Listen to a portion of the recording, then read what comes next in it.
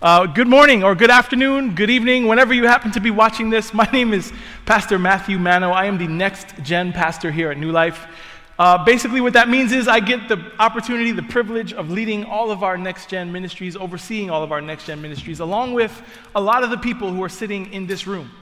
The truth of the matter is that we wouldn't have made it through the last year without, if I may just speak to the people in the room and those of you who didn't make it today online, we wouldn't have made it here without each and every single one of you. Like, without your efforts, without your faithfulness, without your willingness to show up every week in the most difficult year we've ever seen, we would not be here today. The good work that we're talking about, the good things that we've seen would be impossible without your efforts, without your commitment, and without your dedication. So thank you. Thank you from our families. Thank you from our pastoral team. Yeah, we could give it up. Let's give it up, guys. Come on. You can put up some clapping emojis online if you're watching online. I am so thrilled that we take this Sunday, one Sunday every year, just to talk about the next generation.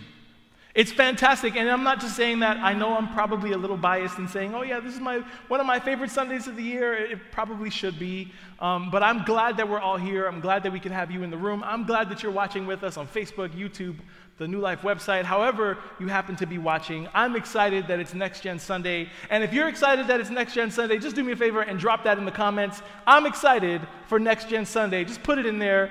And when I go watch later to see if you did it, I hope I see a whole bunch of comments. So make sure that you are participating. You will get a participation trophy. But to say that this year has been tough is probably a little bit of an understatement. For all of us, in so many different ways, this year has been really difficult. And I would even say that thinking over the course of this last week, even getting to today, it felt like a microcosm of what the entire rest of the year was like. At every turn, at every corner, every plan that we had, it seemed like there was something standing in the way. There were unforeseen circumstances. There were people who just needed to cancel. We had to change what this entire day was, and yet here we are. Here we are, full of hope. Not hope in ourselves, not hope in our plan, but hope in God and hope for the next generation, because that's what today is all about. We're here filled with hope, not just for this Sunday, but we're here today with hope for the future of the church and for the future of the next generation. And for me personally, this idea of caring for and leading and shepherding the next generation, it's become even more personal than it ever was before. In October, my wife Natalie and I welcomed our son Isaiah into the world. He has brought so much joy into our lives. He has brought so much less sleep into our lives. It's just one of those things where you run the full gamut of emotions, of feelings. But I'm going to show you a picture, but before I do, I need to preface it by saying this. I believe that every baby is cute. I believe that every baby is adorable. Every baby is beautiful. I know that when you were a baby, you were beautiful and you were cute and all that kind of stuff. But you ain't got nothing on my son. There has never been a baby more adorable than you're about to see. And so just if you think I'm kidding, here, just have a look right here. Like, he's just, look at that. He's even got his little Mets hat on. He knows what it is. He knows what it is. But like I said, he has brought so much joy into our home and into our lives, and I am thrilled that the world is starting to open up so that he can see people. I always say all the time, he probably thinks at this point that no one has a mouth, because everyone he's seen has had a mask on every time he sees them. So he's going to be shocked when he realizes that people have lips under those things. But one of the many things that caught me off guard in becoming a parent was definitely how quickly hope grabs hold of you. Like, instantly, from the moment we found out that we were pregnant, I was just filled with all this hope of what his life was going to be. But the thing is, I couldn't name any of those things until I got some news that troubled me a little bit. We were at a very early sonogram appointment, and the doctor did his whole little scan thing, and he mentioned that Isaiah's legs looked like they would be short, like a little even maybe abnormally short. And all of a sudden, I found myself filled with all this fear and worry about what his life would not be because of those things. Like all of a sudden, I'm being flooded and met with every single hope that I had for his life that was just sitting beneath the surface that I had no clue was even there. Now, I don't know if you can tell from this picture. He was born small. He was born he was like struggling to get to 5 pounds. And today he looks like he ate the kid we brought home from the hospital. Now, but I want to be clear. See, because that situation, that moment taught me something that's really important and something that we have to keep in mind today as well. See, just because he grew to a size that maybe is less worrisome, it doesn't mean that my hopes for him to be some kind of world-class athlete are going to be fulfilled. I recognize that I needed to elevate my hope to something a little bit better than that. That I needed to put hope in God to grab hold of his life. That I needed to make sure that Natalie and I are living in such a way that he has every opportunity to fall in love with Jesus. And that, my friends, is my greatest hope for the next generation. That as a community, as a church, we are living in such a way so as to set up the next generation to see what it looks like to live for and fall in love with Jesus. That is the greatest hope for the next generation. And if you agree with that, somebody shout amen. Type it in the comments. Because that's the truth we are working from today. And we're going to get to our text in a moment. It's going to come. We're going to go Old Testament today. So a little Old Testament. But before I get there, it's going to come from Nehemiah 4, 10 to 14. But let's pray. Father God, we thank you. We thank you that you have a heart for the next generation, that you have a heart for every generation. I thank you that we have your word to guide us in the way that we should move forward to reach the next generation so that they can live the best, fullest possible life for and with you. Lead us today, convict us today, open our eyes to see the ways that we can engage our young people. It's in Jesus' name I pray, and everybody says, amen. As I mentioned, our text today comes from Nehemiah chapter 4, verses 10 to 14. You can read along with me. Then the people of Judah began to complain. The workers are getting tired, and there's so much rubble to be moved. We will never be able to build the wall by ourselves. Meanwhile, our enemies were saying, before they know what's happening, we will swoop down on them and kill them and end their work. The Jews who lived near the enemy came and told us again and again, they will come from all directions and attack us. So I placed armed guards behind the lowest parts of the wall in the exposed areas. I stationed the people to stand guard by families, armed with swords, spears, and bows. Then as I looked over the situation, I called together the nobles and the rest of the people and said to them, don't be afraid of the enemy. Remember the Lord, who is great and glorious, and fight for your brothers, your sons, your daughters, your wives, and your homes. At this point in Scripture, the people of God have been living in exile for the better part of the last 60 years. And the events recorded in the book of Nehemiah tell the story of the beginning of their return to Jerusalem from being exiled, being taken into captivity in Babylon. Nehemiah, as the cupbearer, he brings the king his wine every day. He walks into the king of Persia's chambers, and he has his cup, and he's looking sad. And the king of Persia asks him a simple question, why the frown? Why are you so sad? What's going on? Nehemiah makes his appeal. He tells the king the condition of the walls of his home city of Jerusalem, and he wants to return so that he can rebuild them. The king agrees, and he sends him on his way with everything he needs in order to rebuild the city walls. There were people living around Jerusalem, and they were unhappy to hear that the walls were going to be rebuilt. And so they started this campaign against them, and it was really insidious because it started off with just simple mockery. They figured we can badger them away from doing this work. We can irritate them, annoy them, discourage them from doing it with mere words. And so they mocked them. They start off just mocking them. The Bible tells us that when the people started the work, it started off with great enthusiasm. They worked enthusiastically. They got the wall to half of its height because they had a belief. And this belief shaped exactly why they were doing the work. They believed that in order for their people to flourish, in order for them to secure their future, in order for them to return to living the way that God called them to live, they needed to restore their city to its former glory. This was about securing their future. This was about making sure that they were protected. And like I said, they got the wall to a point where it's half of its height, and this set the enemy off.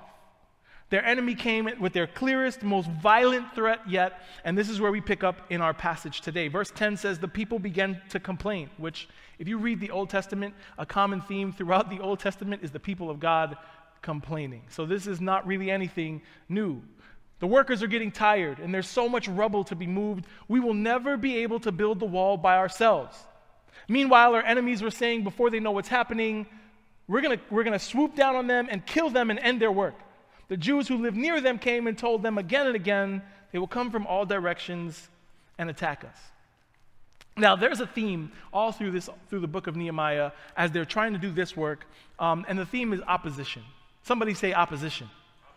There is constant and steady, ever-present opposition to everything they are trying to do. It comes from different people in different ways, standing against the work, in this case, that's being done to rebuild the walls and their way of life. First, they face opposition from the people doing the work itself. They've been, believe me, like, I went on a missions trip to Mexico several years ago, and we had to build a wall around an orphanage, and that is hard work. And the wall was only like this tall, that's like 3 feet. They built a wall 40 feet high. Imagine lifting stones 40 feet up into the air. They've gotten halfway through the work at this point, and they're looking at this project and they're saying, we have just as much work ahead of us as we do behind us, and it looks like we've got nothing done at all. They were exhausted. And when you combine that exhaustion with just the sheer amount of work that was left to be done, you have the perfect situation for complaining. And let me tell you, there is nothing that kills enthusiasm the way that complaining does. If you've ever had a complaining child on a day out with you, you know what the complaining can do. I know that I like to complain, probably far too much. In fact, whenever we do trips with the student ministry, and doing trips sounds like a different world that doesn't exist anymore, but whenever we do trips, one of the, rule number 2 is no complaining. You're just not allowed to do it. Because, like I said, complaining is the enemy of enthusiasm. If you want to have a good time go bad quickly, just let complaining go unchecked, and you can watch everything that you're doing unravel right before your eyes. And see, if people want to complain, it has to come with a request for change. You can't just complain. Give me a solution to what you see is wrong here. And the people are working on these walls, and their complaints are just flying everywhere. They're just complaining. There's too much work to do. There's too much rubble to move. I'm tired. My enthusiasm, my excitement about this is gone. Nehemiah is starting to lose his workforce as the magnitude of this project starts to weigh on them. And that's just the first layer of opposition in this story. Then you have the opposition from their enemies, which you would expect. You would expect your enemy to be against you, wouldn't you? They're trying to rebuild these walls, and the thing is, the people living around Jerusalem didn't want to see a strong Jerusalem, and they knew if they rebuilt the walls, they could operate from a place of strength. And so again, they started mocking them, and eventually it turned into outright, just blatant threats of violence. We are coming, and we are going to kill you. You talk about a hostile work environment. It doesn't get worse than that. And finally, the last layer that I see here of opposition comes from the Jews that live near the enemy. And I actually find this group of people really, really interesting. See, they keep coming by over and over. The Bible says that they came again and again, almost as if they're coming to check on the progress the people are making. But while they're there, they're also constantly reminding them of what the enemy is saying they're going to do to them. It's like this steady stream of bad news. They were like TMZ. They came with the tea every day, let's spill the tea. The tea is that they're coming to kill you. Just so you know. There's no encouragement, which I would think these are you're my people. How are you my people? And you're coming here and you have all this bad news for me. Why don't you cheer me on? Why don't you clap for me? Why don't you offer to pick up one of these stones and pass it up the wall? No, instead you come by and all you're reminding me of is all of the bad news that exists around us. You're reminding me over and over again of what's going to happen if we continue to do this work. See, you expect your enemies to be against you, But to have your own people contributing to the anxiety of the moment by stoking fear is incredibly disheartening. See, building the wall was a project based in hope. It was based in hope. There was an entire generation of people born in exile. They had no idea what Jerusalem was like before they were taken into captivity. They had no idea what the temple was like when it was filled with the presence of God. They had never seen these things, and they believed that if they rebuilt the city, they could get back to that way of life, that they could get back to that way of worship. This was about reestablishing what they had before and living according to the law and tradition, and yet this work is met with great opposition. And that's a good word to keep in mind as we think about the next generation. To say that there's work to be done to reach them is a bit of an understatement. It's much more like a mission. The younger generations that are kind of filling our world today are unique. They're extremely unique, and I think they're incredibly special. They are the most connected generation ever. They are the most racially diverse. They're the most well-educated, and they're the most technologically advanced generations ever. And they even have names. There's Gen Z, and then there's Gen Alpha, and now they are coming up with all these new phrases that we're going to talk about in just a minute. They live in a world where the internet has always existed. Information, knowledge, all of that has always been available to them at the click of a button or the swipe of a screen. They can literally find out anything they want to know about the world in an instant. There's no more going to the library to read something in a book. I'm going to type my question into Google, and I'm going to find out everything I need to know. Our world moves really fast, but their world moves at a pace that I can't even begin to think of a word that's faster than fast to describe how quickly their world moves. And in a lot of ways, this generation, they were ready to have everything move from in-person to online. Like, they were ready, at least from the standpoint of being able to engage in a virtual, everything, socially distant world. But that's not the whole story. They're also a generation that is marked by extremely high levels of anxiety and depression.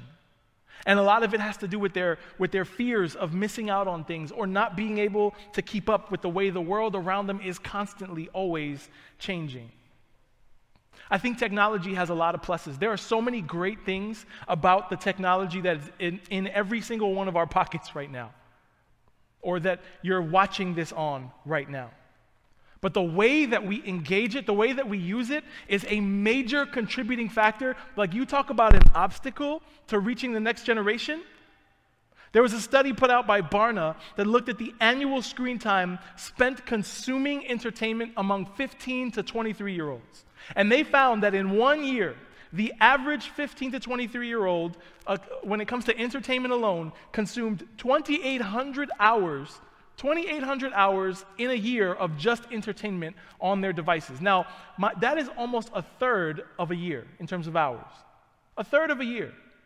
By contrast, a spiritually engaged, church-going 15 to 23-year-old consumed 291 hours in a year of spiritual content on those same devices.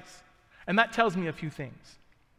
One, entertainment is just much more readily available and in greater supply. Like, think about all the places you can go to watch your favorite TV show.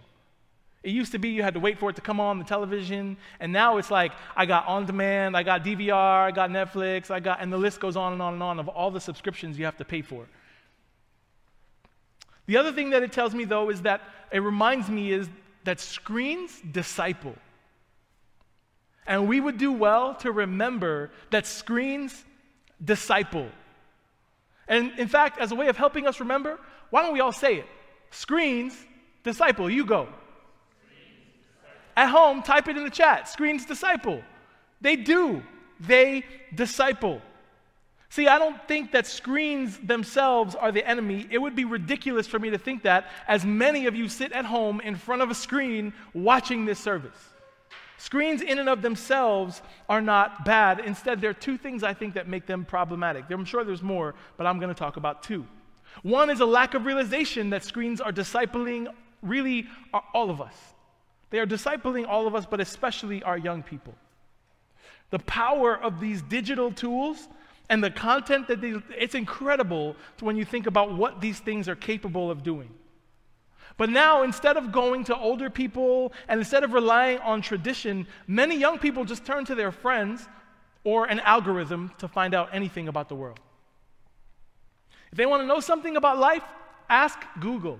Check out the latest trend on TikTok or Instagram for answers. The second thing is, there's just a general lack of boundaries around the way we use these tools. As a new parent, I work from home. My wife, she goes into work. She's a teacher. She's in a classroom with a bunch of kids. That means I'm home with my son all day. And the temptation is so strong to put him down in front of the TV all day and allow him to be hypnotized into silence in the name of me getting work done. Believe me when I tell you this, that is blissful silence. Parents at home, I hope, I feel you. Believe me, I didn't used to, but now I do. I feel you. But maybe you're not putting your kid down in front of the TV. Maybe you're sitting around the dinner table as a family, but you're miles apart. You're miles apart because you're sunk into your plate and your device. See, even social distancing, which we've all had to adapt to, the reality is many of us were distancing ourselves from each other long before the pandemic made it required. We build up walls of inattention to the people who are right in front of us. Meanwhile, the next generation has these deep spiritual longings which ought to be lovingly tended and skillfully cultivated. They're being choked to death by binge television, immersive gaming, and social media scrolling. But it's hard to set these things up. It's difficult to put good boundaries, good healthy boundaries in place. And like I said, technology and all the things we can do, they're not bad in and of themselves, but if we're not intentional, if we're not mindful, they can keep us from pursuing the deeper things of life.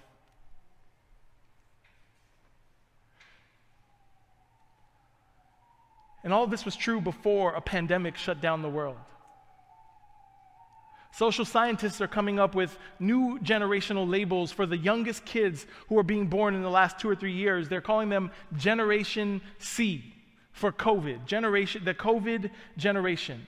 As these young people grow up in times that we consistently call unprecedented, there are several studies that have suggested that the next generation is going to struggle to find jobs. When they do find jobs, they're going to make less money. They're going to have an incredibly difficult time in social situations and social settings, and that they will probably never recover from the COVID pandemic. When you combine all of that with the fact that this has been an incredible year of loss for them. Yes, some have lost family members to the virus. Some have lost friends. All of them have lost time in school, time in social situations, and time celebrating huge milestones in their lives. Imagine being a high school graduate and not getting the opportunity to go to graduation or go to prom. How painful must that be? Imagine being a child in a classroom. One day, you're with all of your friends. All of a sudden, school is closed for over a year, and you never get an opportunity to see those friends or a teacher that you probably loved again.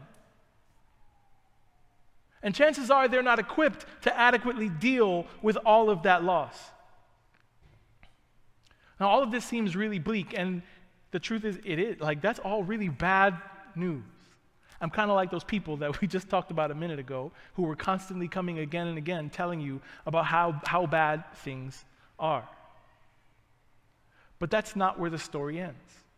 This is not all bad news because we serve a God who has already said, He's told us, I have overcome the world, so you have nothing to fear. You have nothing to worry about because Jesus has overcome the world and all of its trouble and all of its problems. But there's something we need to move towards if we're going to overcome any of this. Nehemiah 4:12-14 says this, 13 and 14 says this, so I placed armed guards behind the lowest parts of the wall in the exposed areas. I stationed the people to stand guard by families. By families, armed with swords and spears and bows, and I looked over the situation. I called together the nobles and the rest of the people, and I said to them, don't be afraid of the enemy. Remember the Lord, who is great and glorious, and fight for your brothers, your sons, your daughters, your wives, and your homes. Nehemiah, in response to the threats from their enemies, to the outside voices discouraging them, he did something to help raise the sense of urgency about what they were doing. He put the most important thing in their lives right in front of them so they could see what was at stake. You'll work a lot harder if you know that your family is at stake, won't you? I know I will. I will work a lot harder when I know my family is at stake. And the shift that we need to make is to understand and to realize that the next generation, if we're all part of the new family of Jesus, it means that they are your family. It means that they are your sons and your daughters. They're your nieces and your nephews. They're your cousins and every other familial line that we can draw. They are all of those things, and so they matter. And so we need to get on the front lines, all of us together, to fight for the next generation, because that's what the new family of Jesus is about. And I love that Nehemiah, he cases all of this in this last line, to remember the Lord. See, the people make this statement like, we can't do this by ourselves, and they were absolutely 100% correct. This work that I'm talking about right now, we are incapable of doing it by ourselves, which is why it's so important that we remember the Lord. We must remember the Lord and remember the things that He's done. You see, it's in this plan, it's in what Nehemiah does, putting families together, putting them out there to fight for one another, that we find the greatest hope to reach the next generation. It's not about cool and fun gatherings. It's not about a select few people pouring into the lives of our kids and teenagers. Both of those things are needed. Both of those things are important. The greatest hope for the next generation is found in the entire community coming together to fight for them. Everyone has a part to play. And Jesus tells us exactly what that part, exactly how we can do that part. And Pastor Rich actually referenced this last week in his sermon. It's John 13, 34 and 35 says, "A new command I give you, love one another. As I have loved you, so you must love one another. By this, everyone will know that you are my disciples." See, the next generation is watching to see if we're living what we're preaching. People say all the time, I don't know who started this, but they say it all the time, that young people are able to smell phony really far away. If they get a sense that we're not about what we're talking about, like we're not living what we're talking about, they don't want anything to do with it. They are tired of performative religion. They want to know what obedient faith looks like. They want to know what obedient faith looks like to see if it's worth even pursuing in the first place. The next generation, these kids today, they care so much about the things happening in our world. They care about the way that people in our world are treated. They care about justice. In fact, some say that justice is actually the language of the next generation. And to quote an author that I follow, his name is Gerald Fadayomi, he says this: to speak their language, it must be expressed through action. It must be lived. It must be modeled. The best way to model that we belong to Jesus is to listen to what He said. Love each other. They will know you belong to me by the way you love one another. That's the church the next generation wants to be part of. And I love and I believe wholeheartedly that is the kind of church that we want to be here at New Life. The kind of church that walks in a way of loving one another, of lifting one another up in love. Mark Matlock, in his book Faith for Exiles, says, "We believe this generation wants and needs more. And we believe the abundant way of Jesus, the family of God called the church, and the ancient call of Christian mission can answer the stifled longings of this anxious age." To be in Christ is to be part of the new family of Jesus. It means that when we fight for these young people, we're fighting for our family. It means that the next generation gets to fight for us, for me as well. It means they get to fight for you as well. It means that they get to participate in the life of the church today as equals. Like, I love that we had that video of the kids reading the prayer of generosity, and yeah, like, that's cute, but that's also church. Like, that's church. So how can we all get involved? I'm going to give you just a couple of really quick ways. First thing is, Nehemiah does this all throughout the entire book of Nehemiah. He prays. Before he does anything, he prays. Jesus models this for us in the Gospels. He prays, and he prays a lot. He does incredible things, but he does all of them from a place of prayer. Maybe that means you make it a point to be intentional about taking time every day to pray for the next generation. That means praying for the kids you come across when you're on your way to the store, the kids who are in your life, maybe your nieces, your nephews, your neighbors' kids, whoever they happen to be. Pray over teachers who are teaching in the most difficult school year we've ever seen. Pray over the kids who come to church, whether online or one day, sometime soon, in person again. You can pray over small group leaders as they look to build meaning relationships with kids and teenagers. Another way to get involved, serve parents. Parents need support. Parents need, like this, especially now, parents have become everything. They were parenting before, but now they're parenting, they're the teacher, they're the school cafeteria worker, they're the school nurse. Like, the list goes on and on of all the roles that parents are filling in their kids' lives, and it's exhausting and it's overwhelming. We need to support parents. You want to know how? Ask a parent, hey, what do you need? What can I do for you? How can I support you? How can I come alongside you? One really great way, send food. I'm serious. One of the greatest blessings that I've experienced in becoming a new parent is people randomly, like, sending food to my house. It's fantastic, and I have a saying that I live by: if it's free, it's for me. And so if you send parents meals, send them meals for their whole family. When the world returns to normal, ask them if you can babysit their kids so they can get a break and go have a night out. But the most important thing that we can do to reach the next generation, we need to live out our faith. We can't give away an authentic faith if we don't have an authentic faith ourselves. You cannot give away what you do not have. And it's something that a great way to do that is simply to follow the words of Jesus and love each other. Love each other in the way that he did. Get into the scriptures and understand what it looks like to live your life for Christ. Because the next generation is waiting to see if we're living what we're preaching. At the end of the book of Nehemiah, he's praying yet again, and he's actually admitting that the wall was a failure. Because the thing he hoped would happen, of the people returning to to this way of worship and living for God, didn't actually happen. And so he's praying to God, and he's running down the list of all the things he's done, and he says at the end, God, remember me, I tried. Friends, I want to contrast that with Jesus, who, when he was on the cross, he said 3 words. He said, it is finished. He said, the work is done. The victory is mine. And he proved it when he walked out of the grave 3 days later. The work is done. We just need to get on board with what Jesus has already accomplished. To reach the next generation, we need to fight for them, and the best way to do that is to walk in Jesus' victory. Not trusting in our efforts, not striving in our own strength, but trusting in his finished work on the cross.